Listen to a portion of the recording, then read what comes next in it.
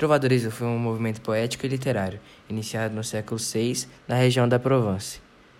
As principais obras foram Cantiga do Amor à Ribeirinha, Ondas do Mar de Vigo, A Crônica de Espanha, e os autores eram chamados de trovadores.